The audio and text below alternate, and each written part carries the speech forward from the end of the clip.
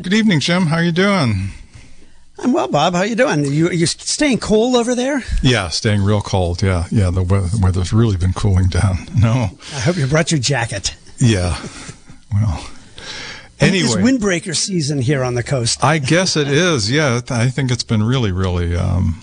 Well, last week it was really cool, but anyway, who does point and click call when they have computer problems? I don't know.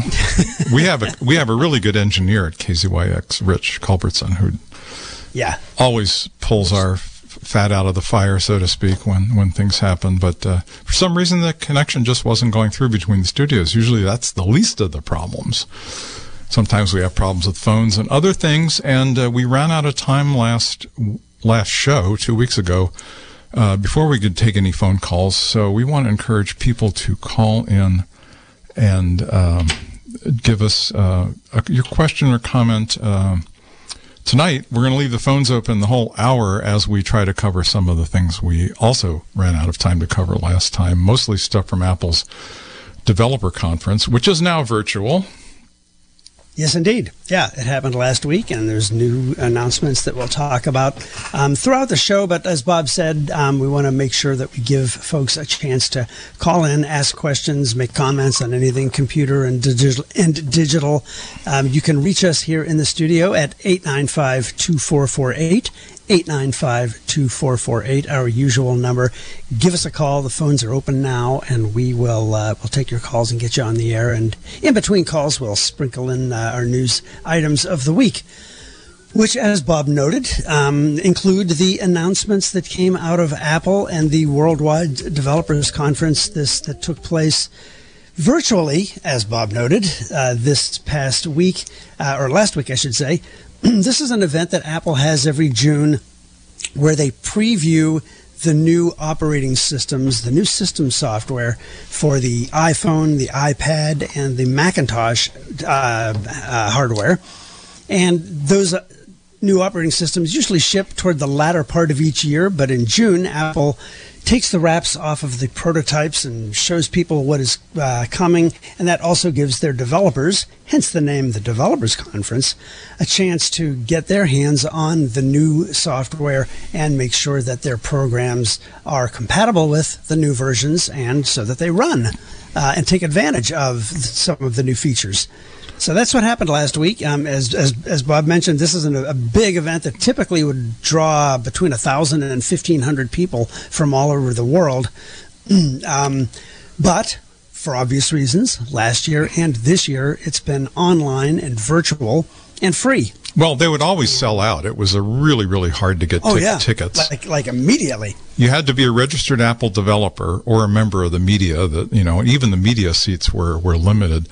And it would just sell out completely, and people would come to Moscone Center, I think. They started having it down in San Jose, I think. It typically would happen in San Jose, yeah. Because Silicon Valley, where a lot of developers are. And these are people that write programs for the Apple platform and write software, not even just for the Apple platform. A lot of the developers develop for Android and, if they're phone developers, they develop for Android and for Apple. Or Mac and Windows on the desktop or laptop front. Yeah, exactly.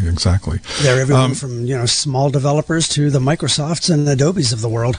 You left out a couple of items in your list: the iPhone, iPad, Mac, Apple TV, and the Watch. And Watch, yeah. And the list keeps growing because this presentation was the keynote where they just introduced the operating system so everybody could see all the features that were coming. Was well over an hour, and they gave a lot of time to iOS, the phone. And they just keep increasing the integration and the snazzy features and, deepening the feature sets and levels and snazziness of things like the Apple Maps and stuff like that. All those apps that are part of that ecosystem get a big boost usually. Yeah, and basically, the features typically, and this is certainly the case this time around as well, they fall into the all new features that really enhance how we use these devices in one way or another.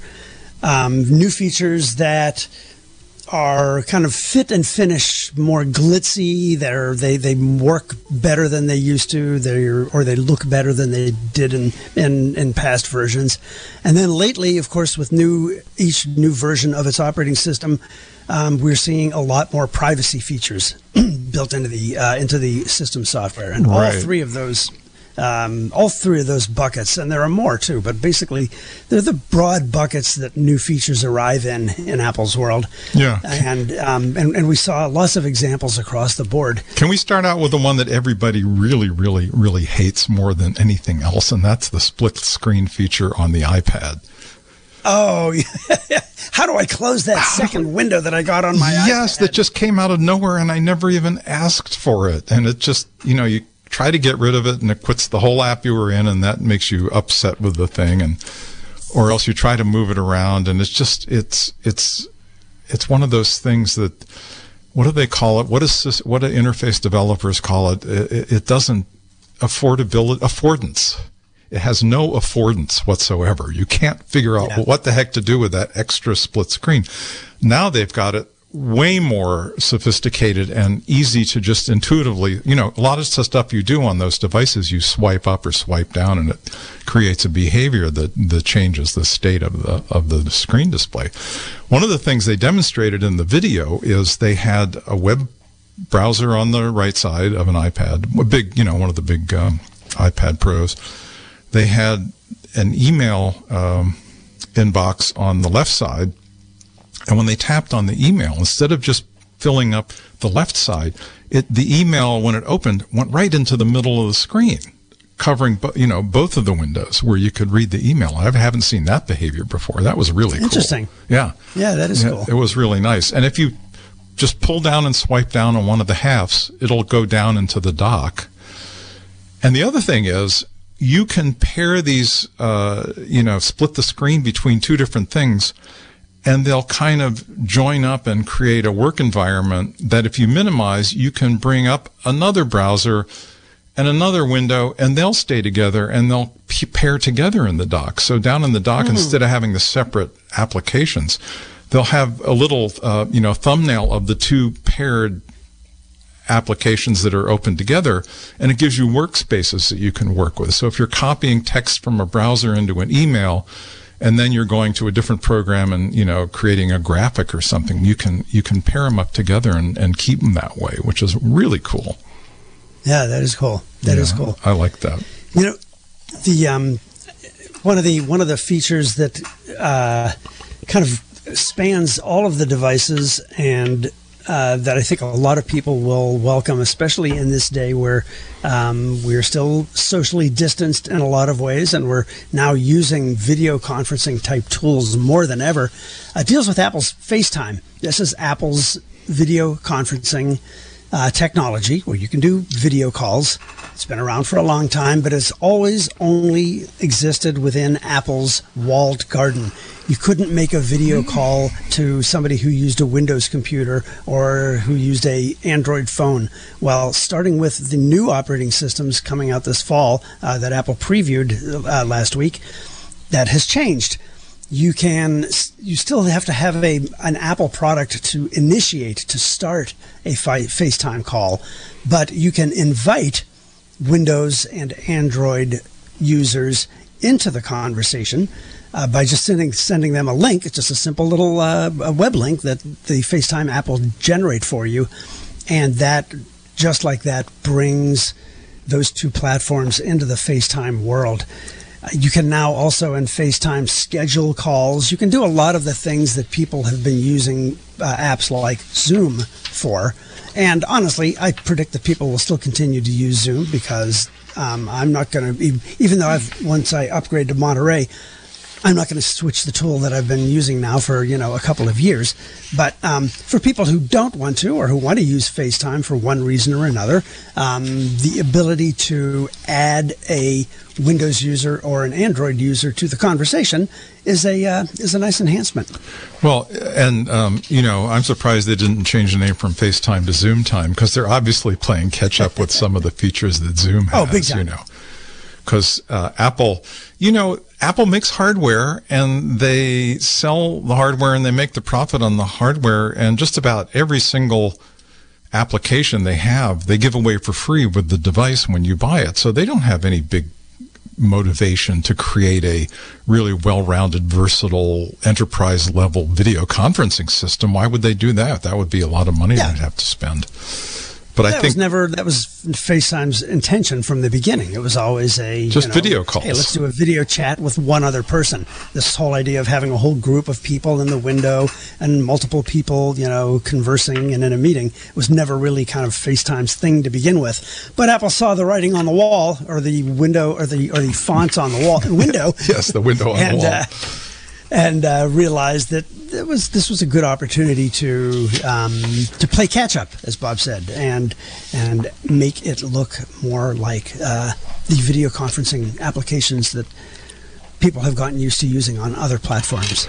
And they've, in the new, the previewed operating systems that are coming out, they've done stuff like having the ability of a built-in video camera, like on iMac or something like that, to actually sort of not physically swivel around, but virtually through software point towards the person talking. And that's something that your video, your webcam on Zoom on your Windows computer is never going to do. This is, or not likely to do. This is something they can do because they have the platform to do all this on, Right. So it's just enhancing what's already there. Yep. Yeah, if you're just tuning in, go ahead, Bob. No, you go ahead, because it's time. I was just going to remind our listeners that if they just tuned in, you are listening to Point and Click Radio, the bi-weekly computer show here on KZYX.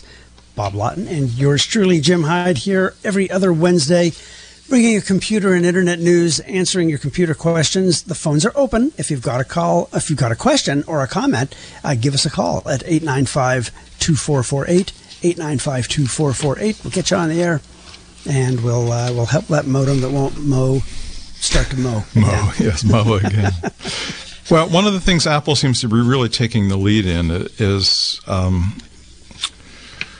things that were formerly described in one word are now described in two words, the first word being computational.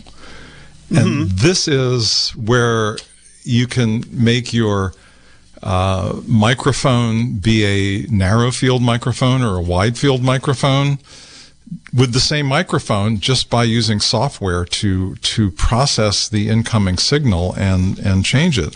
And I'm just going to read about 3 or 4 things in the new key features for the FaceTime that's coming. They have spatial audio, voice isolation, wide spectrum audio,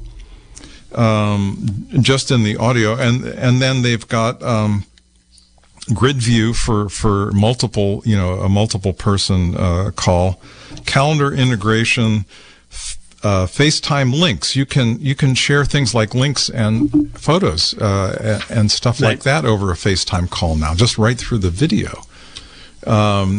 Share play. You can, if you're watching a movie, you can just kind of share it through FaceTime while other people are watching it, and it just goes on. And all these things are done just by taking the hardware with the microphone, the camera, the FaceTime camera, and just doing all kinds of things with the software so that it makes it much more. I think one of the most interesting things is what Apple calls live text.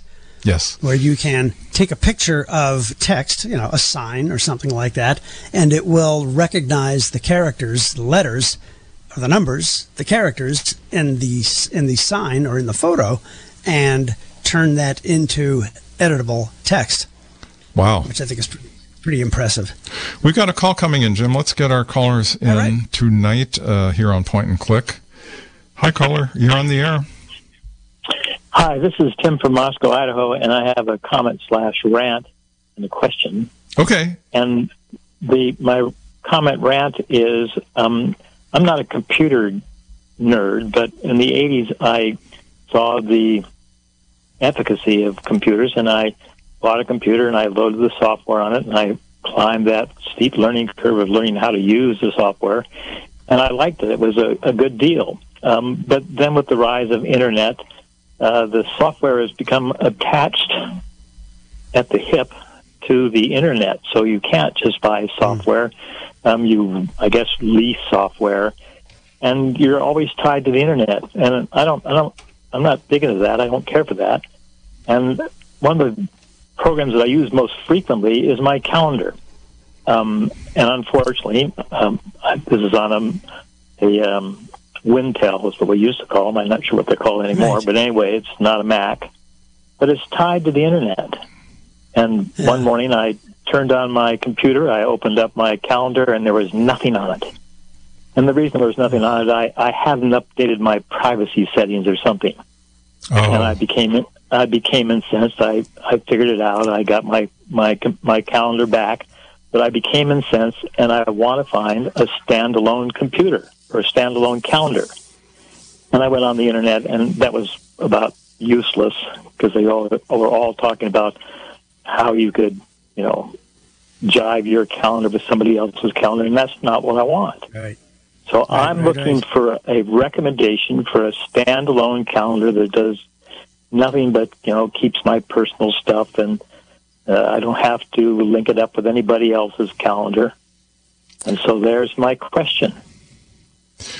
Yeah, that's. I think that there are calendar programs. I'm not sure for Windows. I know that on my iPhone I have a task manager that basically works as a calendar. It keeps appointments and dates and reminders and stuff like that. And I can use that completely without syncing it up with anything right there on the device, and it doesn't have to go to the Internet. It optionally can go to the Internet because then I can look at it on my computer, my tablet, and my smartphone all the same. So there might be things out there. Go ahead. What version of Windows are you using? The latest version. Windows 10? Windows 10, yeah. Have you tried? There's a built-in app in Windows called Calendar. That's what I'm using. What I'm using, but it links it up on the Internet, and that's why I lost my calendar, because I did not update my privacy settings as far as I'm not sure who was. I guess just Microsoft. Anyway. Yeah.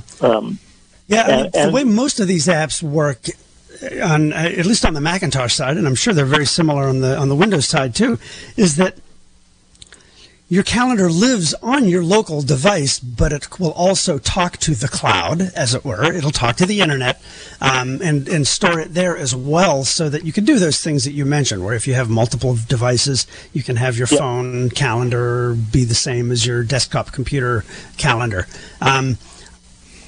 But that's not what I'm looking for. I'm looking for like an old-fashioned app that you just run on your local computer. It's the only place that it runs. And here's my other comment. I would always like to be air-gapped if at all possible. And I've sort of searched, how can I disconnect other than just hitting the button? How can I always be disconnected from the Internet or after like 10 or 15 minutes or whatever? And if I want to connect, I'll connect. But I always wanted the mode to go, well, Tim hasn't been on the computer or on the Internet for 5 minutes. We're just disconnecting. So right. Yeah. And it's funny. I haven't found that possibility, but I'm looking for it. Do you connect to the Internet through an Internet service provider with a router or modem in your home and use wireless to connect? Are you on the wireless? Yeah, yep. I connect wirelessly, and when I start up the computer, I always turn on the Internet if I feel like it, if I'm going to use it. Right. And then when I'm finished with the Internet, I shut it down. I never have it connect automatically. But sometimes I connect and I forget about it, but I would just assume that if I haven't been on the internet for 5 or 10 minutes, it just automatically disconnects, so I'm air gapped. No, not if you're using wireless. It'll just keep talking to the. Unless I physically click the button disconnect. Yeah, I was going to say if you manually turn off your wireless connection, so that the radio that does the connection shuts down, then you are effectively having an air gap. Yes, but I have to do that manually, and I was looking for something in the operating system that says, well. He hasn't been there's been no traffic on the internet, so we'll just disconnect from the internet, But I haven't found that capability. Yeah. I just have to remember to do it manually when I've stopped using the internet. Most people wouldn't want to lose it or have it go out automatically, because then they would stop getting their emails and stuff like that. Once again, there are some of us, I guess we're sort of computer Luddites, who don't prefer to be hooked to the internet, because then you have to make sure that you have the appropriate software to watch out for viruses, and it's just become completely ridiculous. I'd be more charitable and say that it's old school rather than Luddite. Well, that's me. I'm hopelessly old school when it comes to computers. Yeah, but you guys can't really think of a standalone Windows version of some sort of a calendar. I guess I'll just. I've been doing lots of searches here. Now, wouldn't you just be able to use a calendar app without adding any accounts? Yeah, I think generally when you set up a calendar account or a calendar app, it's going to say, add your Outlook account or whatever online accounts. If you just clicked cancel and didn't do that, wouldn't it just work locally only? Well, my experience is no. On the calendar that came with my Windows 10, it really it was just sending me a message today about how you haven't updated certain things, and apparently it's not going to go out like it did last time, because the last one I didn't have a correct password as far as Microsoft was concerned, and that was. Yeah. Anyway, okay. No, it really wants to check with the internet all the time. Listen, we have another call coming in, but I was just going to say before we hang up is go look in the preferences settings for the calendar, and you may find things that you can configure that'll make it more like you want. Okay. All right. Thanks for the call. Thank you. Yeah. Good luck. Bye-bye. Yeah, I've been doing some web searches during. Do we have a caller? Yes. Hi, you're on the air. Hi there. Oh, hi. I'm wondering, I have a PC with Windows 7, and they've stopped supporting that. Is there any reason I should not upgrade to Windows 10? How old is your computer? If everything runs fine and it's an older computer, you might want to not try the risk of switching over to Windows 10. Okay, what is the risk? Well, if your computer is on the old side, you want to make sure. That's why my first question was, how old is your computer? Because newer operating systems have more features, and that tends to mean they need more horsepower in the form of a faster processor, or more memory, or more hard drive space, or some combination of the above. If your computer is on the old side, then that is. That might be an argument for sticking with Windows 7. The downside is that when Microsoft stops supporting operating systems, that means they're not going to be releasing security patches for it anymore either. And that makes you increasingly vulnerable to malware. Anything that might come through, from a virus to any piece of ransomware or what have you. Okay. So if I have a malware program on my computer, would that protect me pretty much, or maybe not? As long as it's as long as it's being updated as well. If it's being updated for the latest malware that comes down the pike, then you're still pretty well protected. Okay, great. Well, then I'll check and see how much power my computer has. Is it a fairly recent computer? Not so recent, but I got some more memory put into it. fairly recently. Yeah, do Or you more- more something. Is it a laptop or a desktop computer? Desktop. Okay, and it probably has a spinning old type hard drive in it, right? Would you say that, as far as you know? God, I'm so sorry I don't. You might want to have somebody, a computer shop, put in a solid state drive. The prices on those have come down a lot. Okay. So that's another option, and that gives the computer a lot more response. It doesn't have to have those spinning disks pulling off the bits and bytes. It does it in a much more high-tech fashion, the solid-state drive. And for most Windows desktops, you can get a solid-state drive that'll fit the same configuration as the hard drive in there. You'd be good to go with more memory and a solid-state drive. I think that it would probably work pretty well. Well, thank you very much. I appreciate it. If you're happy with the way the computer is running now, there's no great compelling reason to go out and upgrade, as long as you're using some form of virus protection on your computer that is also being updated. Right. Eventually, you might get to the point where, boy, there's some new spiffy program that you want to run, and it requires Windows 10, and at that point, then your hand is kind of forced, and you are looking at having to upgrade. But Bob's advice is right on the mark. Check out, do a little census, a little assessment of kind of what you've got under the hood in that machine, and just verify that it is going to be capable of running the new operating system at a satisfying clip. Okay. There you go. Thank you so much. Thanks for the call. Thank you. Bye-bye. Thank you. Good luck. 895-2448. The phones are hot tonight on Point and Click Radio. The other big stair step that's separating the older machines from the newer machines is a lot of the programs, the application programs, things like Photoshop and, Adobe Illustrator and Microsoft Office and stuff like that are being programmed in 64-bit versions. For the last, 15, 20 years, we've had 32-bit versions, which was a big step up from what stuff was originally programmed in, Sure. And this just gives a broader pathway. When they talk about the number of bits, this is the amount of data the computer can be sucking in simultaneously. So a 64-bit obviously has twice the throughput of a 32-bit, and a lot of the older machines will not run 64 bits. And there's a kind of a grace period where you can run either 32-bit or 64-bit programs, and the operating system and the hardware will be okay with that. But eventually, it kind of times out, and then some newer software. I think Apple has software now, like maybe Logic Pro or something like that will only run on a 64-bit platform. Yeah.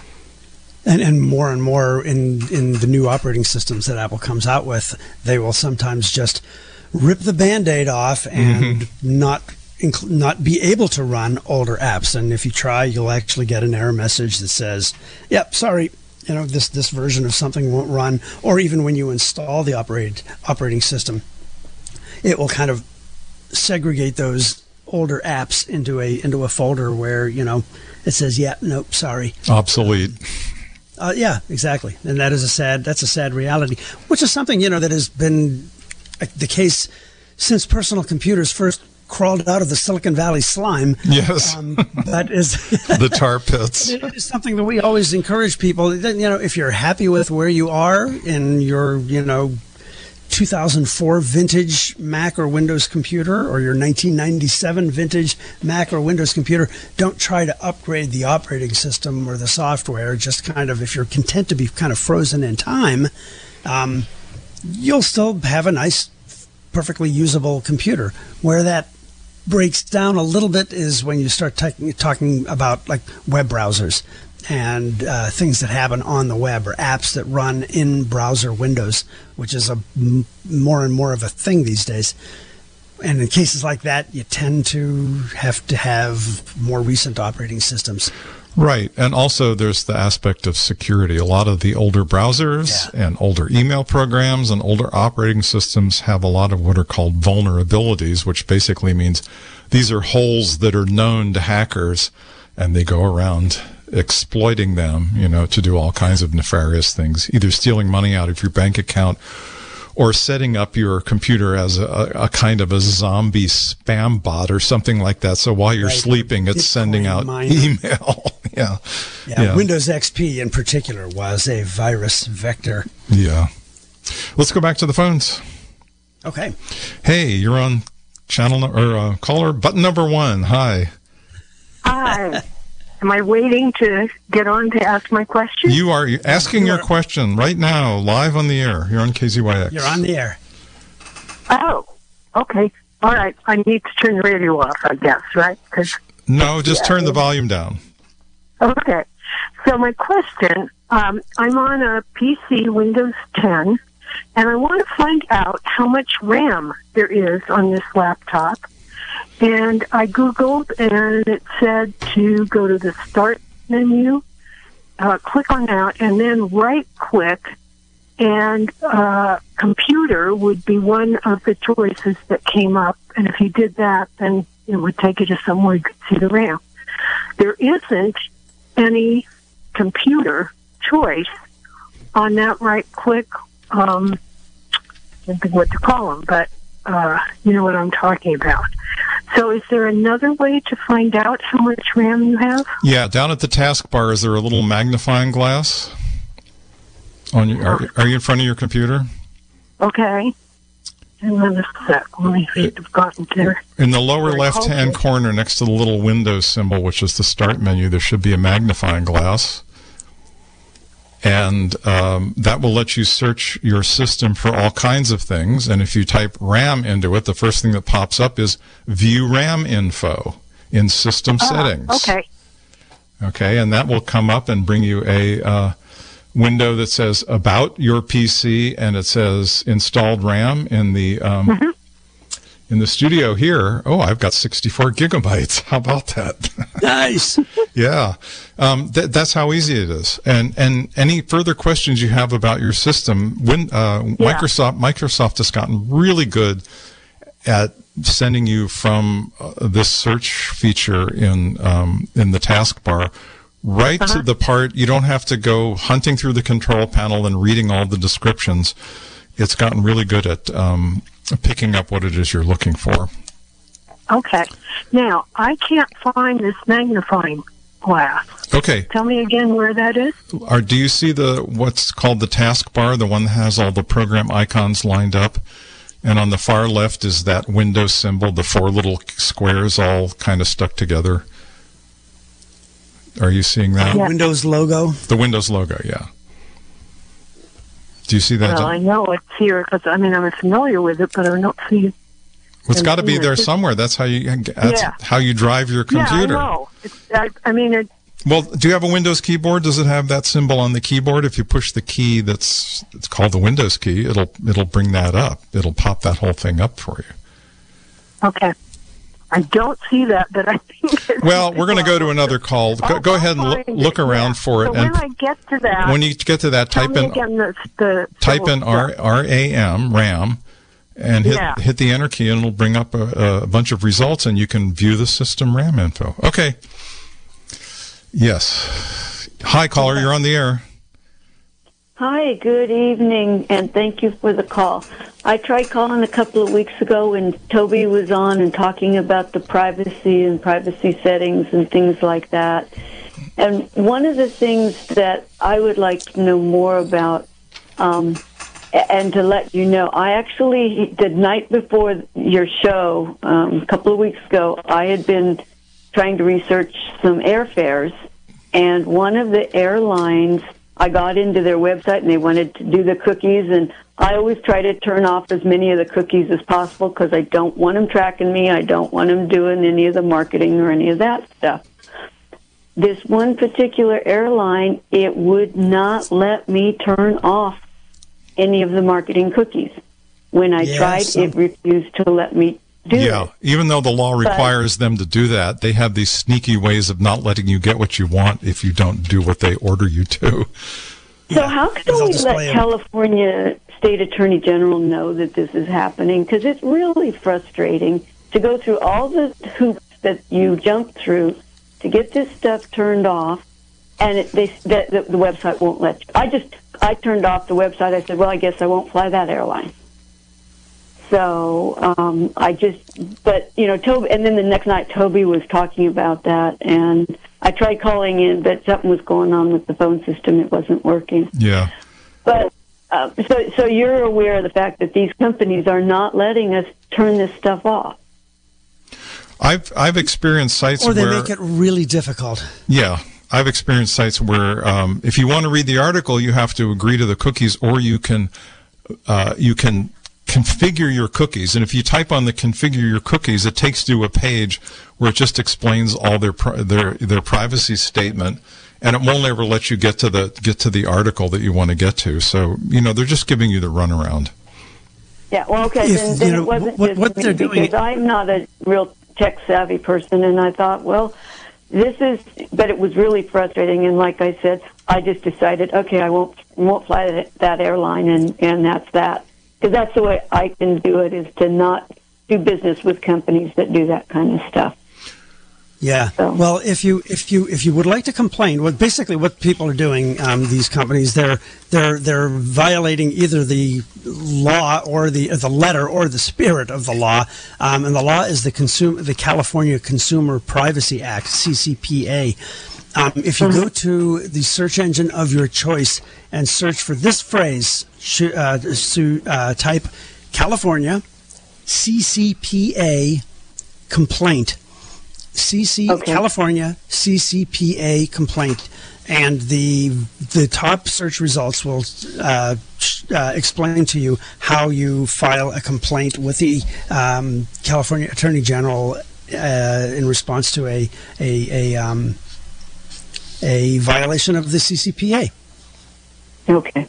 All right, that'll be helpful, because I plan on doing that every time I run into this now, because to me, our laws aren't any good if they're allowed to, if these companies are allowed to do just what they're doing, which is basically thumbing their nose at it.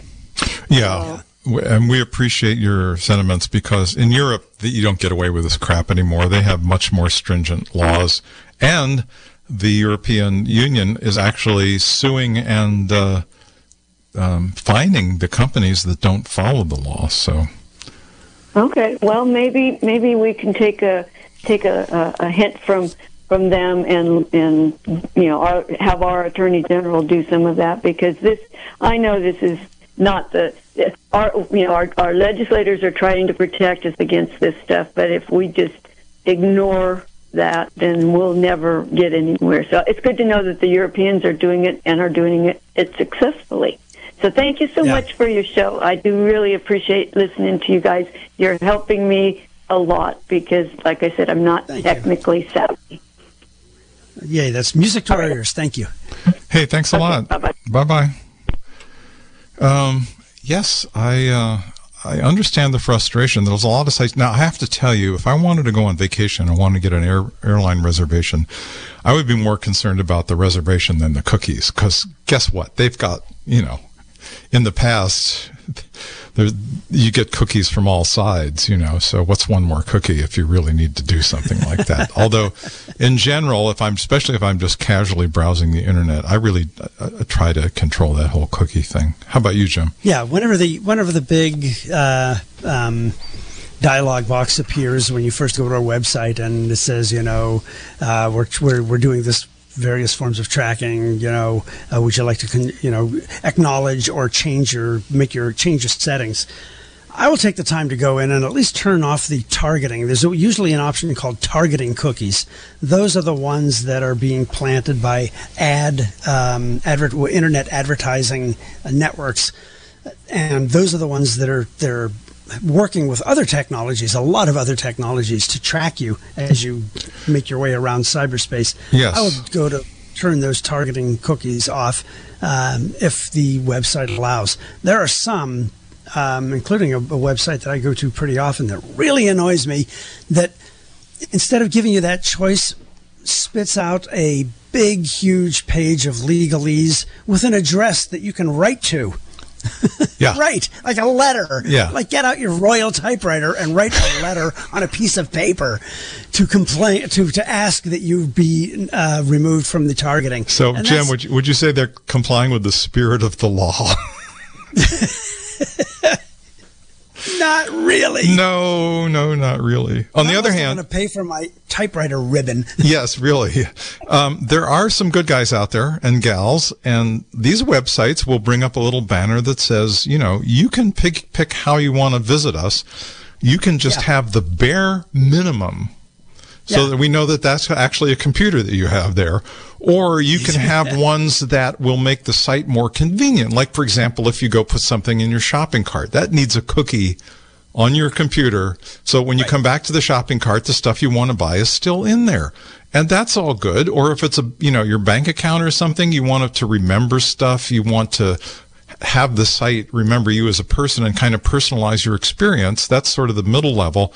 And the top level is, share your information with our partners.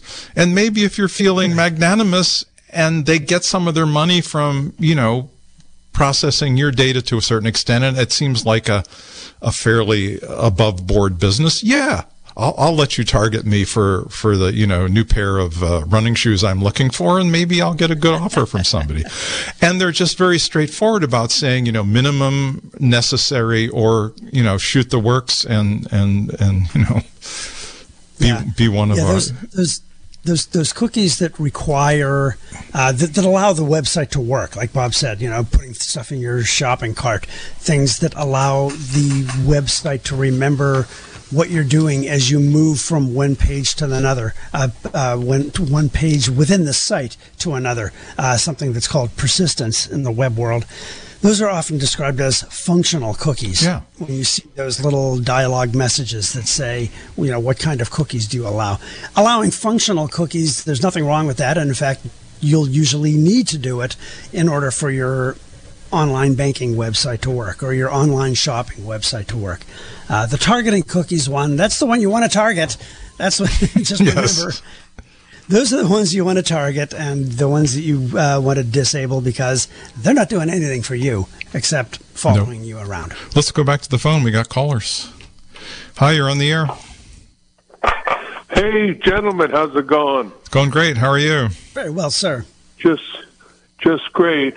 Hey, I called a while ago about the fact that I had accidentally formatted the 2 terabyte hard drive that I use for photos, and you're saying like data, so it's some high, specialized outfit to send something out to.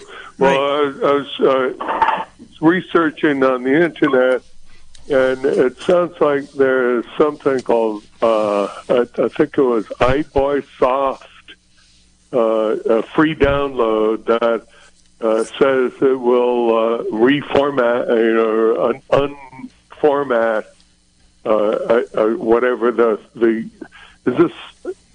is that something that you would sign off on, or is that do you have faith in something that that you could get a free download and have it according to the way those apps the way those apps typically work.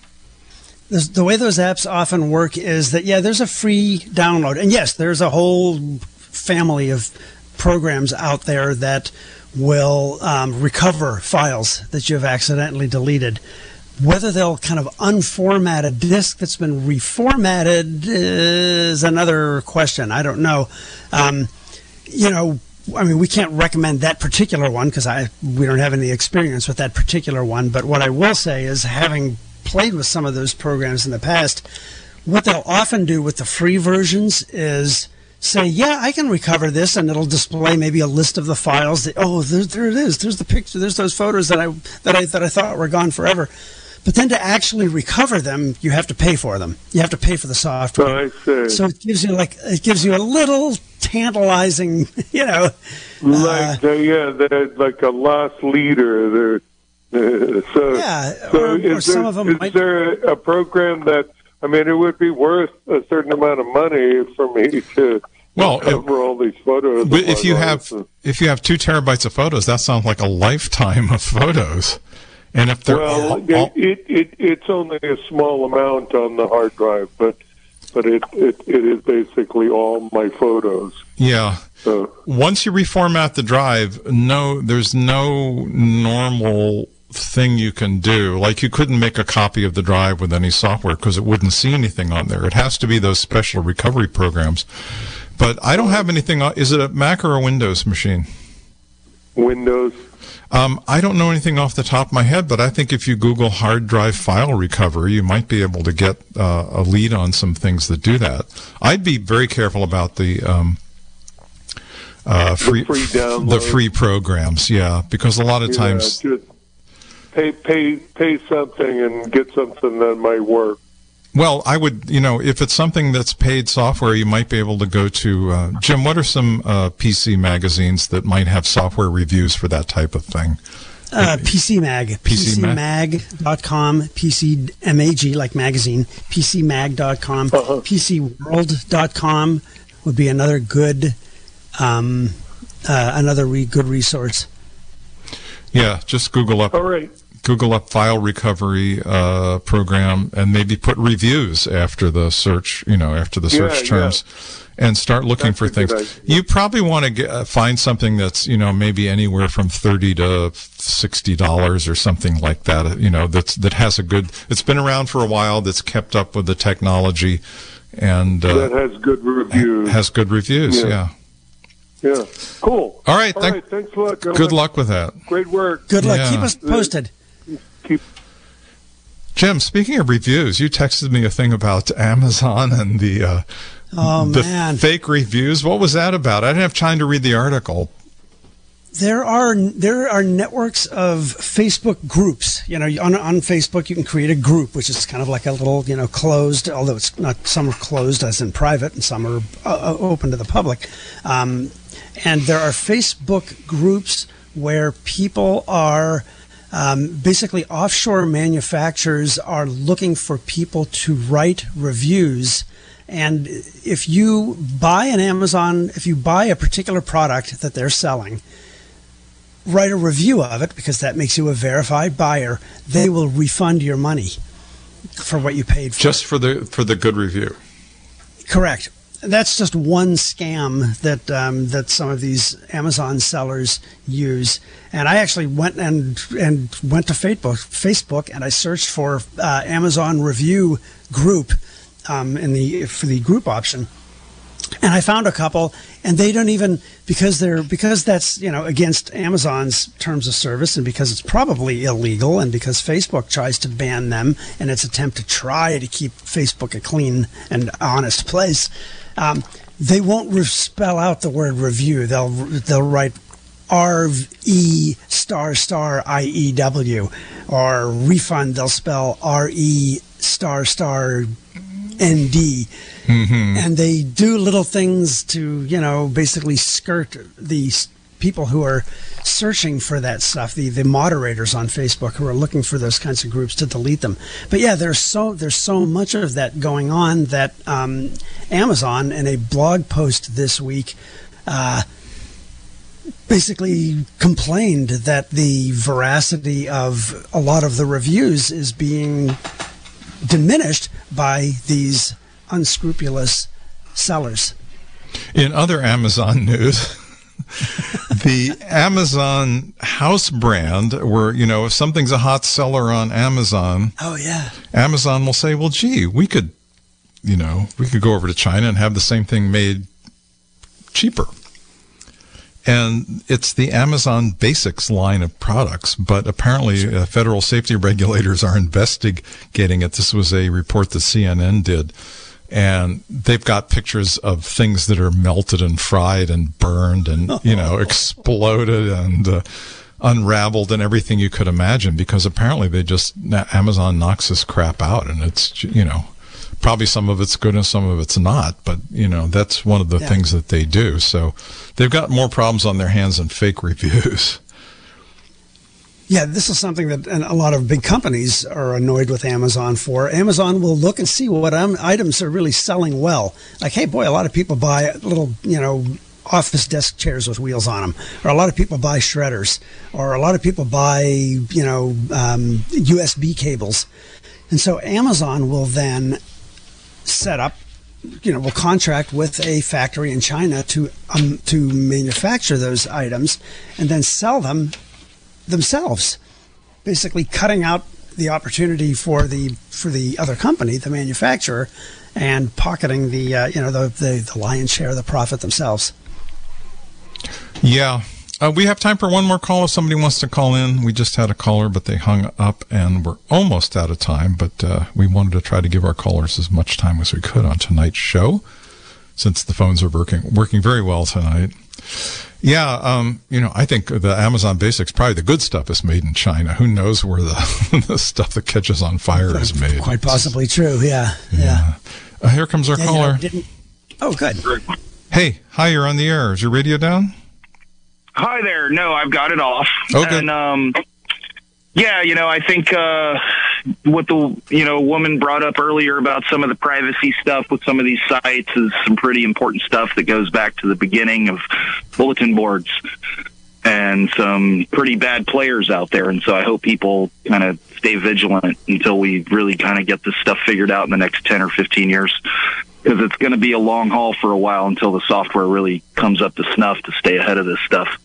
I think you're right. Well, and what we always say is you got to be an educated internet user and an educated, savvy computer user, because that's the best defense is an awareness that they're out to get you or track you or watch you, and there are ways to increase your privacy. By listening to the show. They want to remember things about you can't remember. That's what they do. And I know that's a kind of towards the end of the show, so I didn't want to lose out on, the gentleman spoke earlier in the show about this, calendar problem that really goes to the core of this software as a service thing that I think is really supposed to be more focused towards like commercial uses. Right. Rather than like kind of our daily life stuff. And I want to remind people that there is a enormous host of open source software that is safe, that doesn't have a server sourcing data off that program. Excellent that point. is just, there's just such a plethora out there, and that, like you were saying, PC Mag and PC World and so many others that are 30 and 40-year-old magazines reviewing stuff for so long, and that there really are, because otherwise you've got to get software that will go into the startup files that Windows won't let you have access to, and so many other things you have to do to lock down processes and services that so many people are not really up for. We're out of time. It is a pain. You're right, and we're out of time, and that's a good point. Thank you. Good call. Thank you. This has been a production of KZYX Philo 90.7 FM, KZYZ Willits and Ukiah 91.5 FM, and Fort Bragg at 88.1 FM, Mendocino County Public Broadcasting. You can check out our website at kzyx.org to find more content like this, and consider donating by clicking the red donate button in the upper right corner. Thanks for listening.